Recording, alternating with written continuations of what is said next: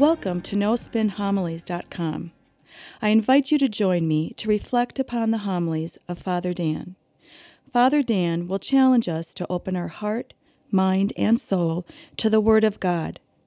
Father Dan will draw upon sacred scripture along with art, literature, and the lives of the saints to help us grow in our love and knowledge of the scripture. In doing so, we can become the living Word of God in this world. Now it is my pleasure to present to you No Spin Homilies.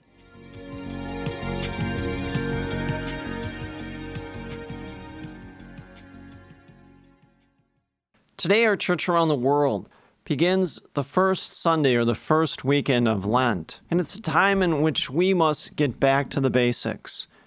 The basics of praying every day, fasting, almsgiving, corporal and spiritual works of mercy, going to Mass on a regular basis, praying the Stations of the Cross, Eucharistic adoration. These are all the basic things that we need to get back to in order for this to be a rich spiritual experience and season for us all. Now, I don't know if you noticed, but over the past week or so, the Major League Baseball players have been coming back to spring training. Spring training is beginning again in places like Florida and Arizona. The Major League Baseball players are going to spring training. In the first few weeks of that, they too get back to the basics of a good hitting stance, the proper way to field ground balls, throwing balls. But eventually, after a few weeks, they advance to more techniques, like how to lay down a bunt. Pitchers learn again how to throw a curveball, a changeup, a slider. Well, we too must do the same thing. First, we've got to get back to the basics, the first few weeks of Lent, and then gradually, spiritually progress onto more meaningful things to do, to make this a rich spiritual season for us all. Now, the gospel is very appropriate for it. Notice how it begins. The Spirit drove Jesus into the desert. So it begs the question, what drives us? What motivates us to get out of bed every day? What gives us purpose and meaning in life? Now, we've all probably gone to bookstores and seen those books about the purpose-driven life and things like that. Well, what really gives us meaning, fulfillment in life? Now, notice, it's the Holy Spirit that drives Jesus into the desert. The implication here, Jesus is not acting upon his own will. He's acting upon the will of the Father. How so? Well, if Jesus just went into the desert, he would be acting upon his own will. Instead, the Holy Spirit is that divine operative force that drives Jesus, motivates him to do the will of the Father. Now, appreciate and understand the context in which this is all set in. Previous to this gospel passage, Jesus just experienced his baptism. Remember the scene? After he is baptized by John the Baptist in the Jordan River, he rises from the waters. The dove, in the symbol of the Holy Spirit, rests upon him, and a voice is heard. It's the God the Father himself, who says, "This is my Son, whom I am well pleased." Well, now God identifies Jesus as the Son of God, the second person of the Holy Trinity. And now Jesus, he begins to accept the mission, the will of the Father. And so he goes into the desert to battle the devil. And so we go back to that original question. What motivates us to do anything in life? Is it all about ourselves, following our will, our pleasure, our desires, our ego? I've said many times before, your life is not about you. Your will, your pleasure, your desires, everything else and everyone else comes second. No, as Catholics, we truly believe our life is about the life that we share with Jesus Christ and living that out every day of our life. If we truly believe that we are made in the image and likeness of God, and we are, Genesis chapter 1, verse 26, then each of us has an infinite longing for the divine in our life. We wouldn't be going to Mass every weekend if we didn't. We wouldn't be praying every day. We won't be praying the Stations of the Cross, praying during Eucharistic adoration, doing the corporal and spiritual works of mercy. We won't be doing any of those things if we didn't have an infinite longing for the divine in our life. And we do. And we do all those things because we have that longing. What's the best thing to do? Hook that longing onto God. See, when we do that, then we have purpose and meaning in life, fulfillment. See, then our will is aligned to the will of God the Father. And see, here's the first basic lesson that we can take from the gospel. We have to remember our identity, who we are. We are a people whose lives are rooted and shared with Jesus Christ. And like Christ, the Holy Spirit is the divine operative power in us, driving us, especially now during this season of Lent. It drives us.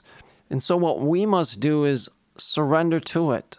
Allow it to drive us to have a closer and meaningful, a greater relationship with Christ. Now, it says the Holy Spirit drove Jesus into the desert. The Greek word for desert is eremos, which also means wilderness. Where else do we see that word used?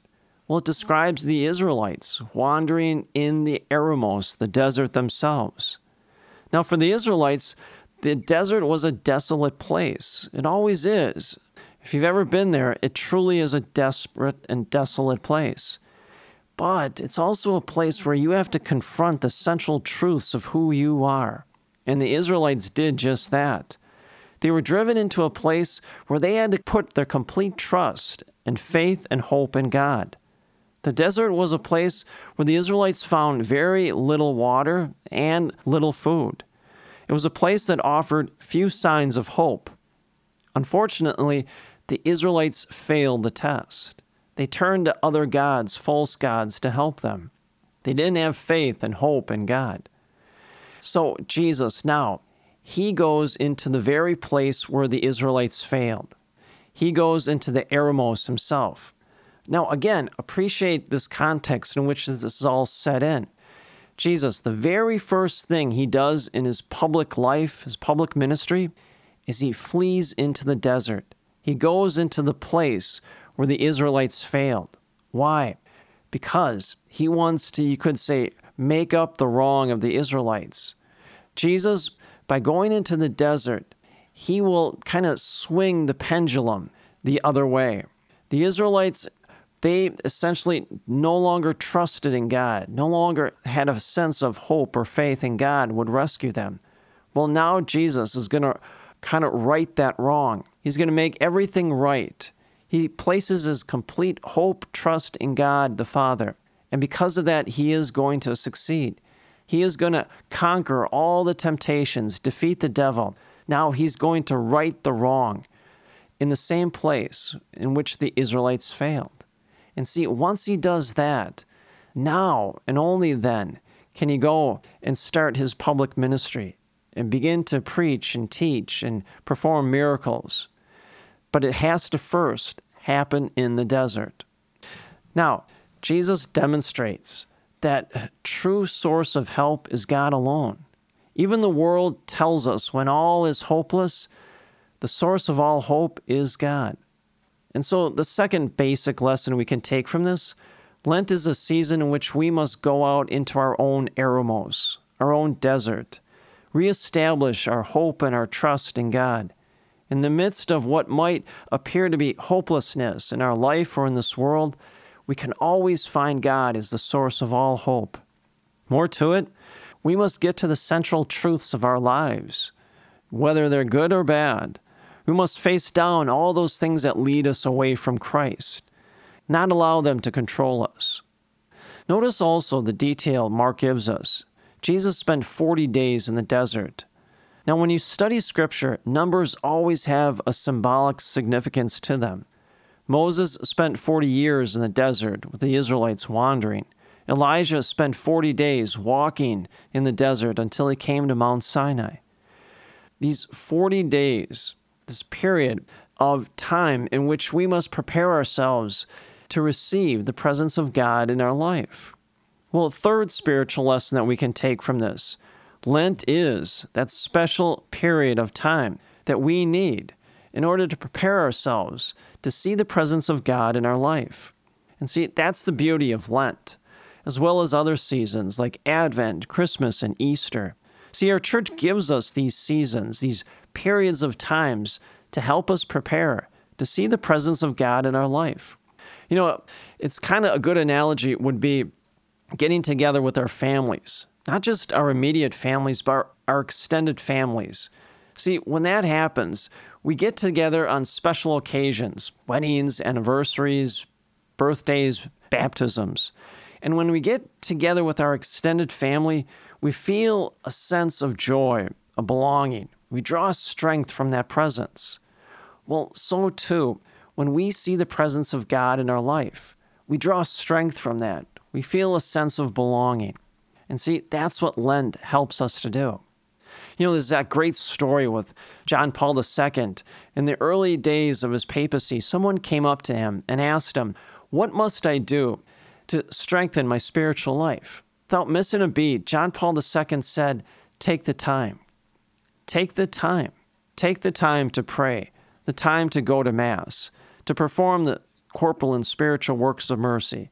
Take the time to pray before Eucharistic adoration, to do the Stations of the Cross." See, we must take the time to do those things, and then we will truly see the presence of God in our life. Now notice Mark. He tells us that Jesus was tempted by the devil, but he doesn't give us the details, what the temptations really are. We have to look in Matthew and Luke to find out. But they are the temptations of pleasure, power, and glory, the most common temptations, and yet the greatest in our lives. Now, is temptation always a bad thing? No. In fact, sometimes temptation can be a good thing. Why? Because it's precisely in that inward struggle, that inward resistance to that temptation, we find out who we are. Another lesson we can take from the gospel is that one of the most important parts of Lent is knowing who we are and knowing who we are not. We are all tempted. No one is immune from it. And yet, what must we do? Surrender, not to the temptation, but to the Holy Spirit, that divine operative power. See, when we do that, then we allow our life to be ordered to Christ. And see, that's at the heart of the spiritual life. Paul puts it best in 1 Corinthians. He says, "It is Jesus Christ to whom my life is ordered to, now and forever." See, we can resist, conquer any temptation as long as we surrender to the Holy Spirit and our life is ordered to Christ. We get back to the basics as we begin Lent. How do we do it? First, we remember our identity. We share a life with Jesus Christ. Second, we must go out into our own eremos, our own desert. We must confront the essential truths of who we are. See God as a source of hope. Also recognize that Lent is a time in which we encounter the presence of God in our life. And most importantly, we must take the time to do so. And finally, when tempted, we must essentially surrender to the power of the Holy Spirit. And in doing so, it's a great opportunity to find out who we are and who we are not. And may the grace and the peace of Jesus Christ rest upon you always.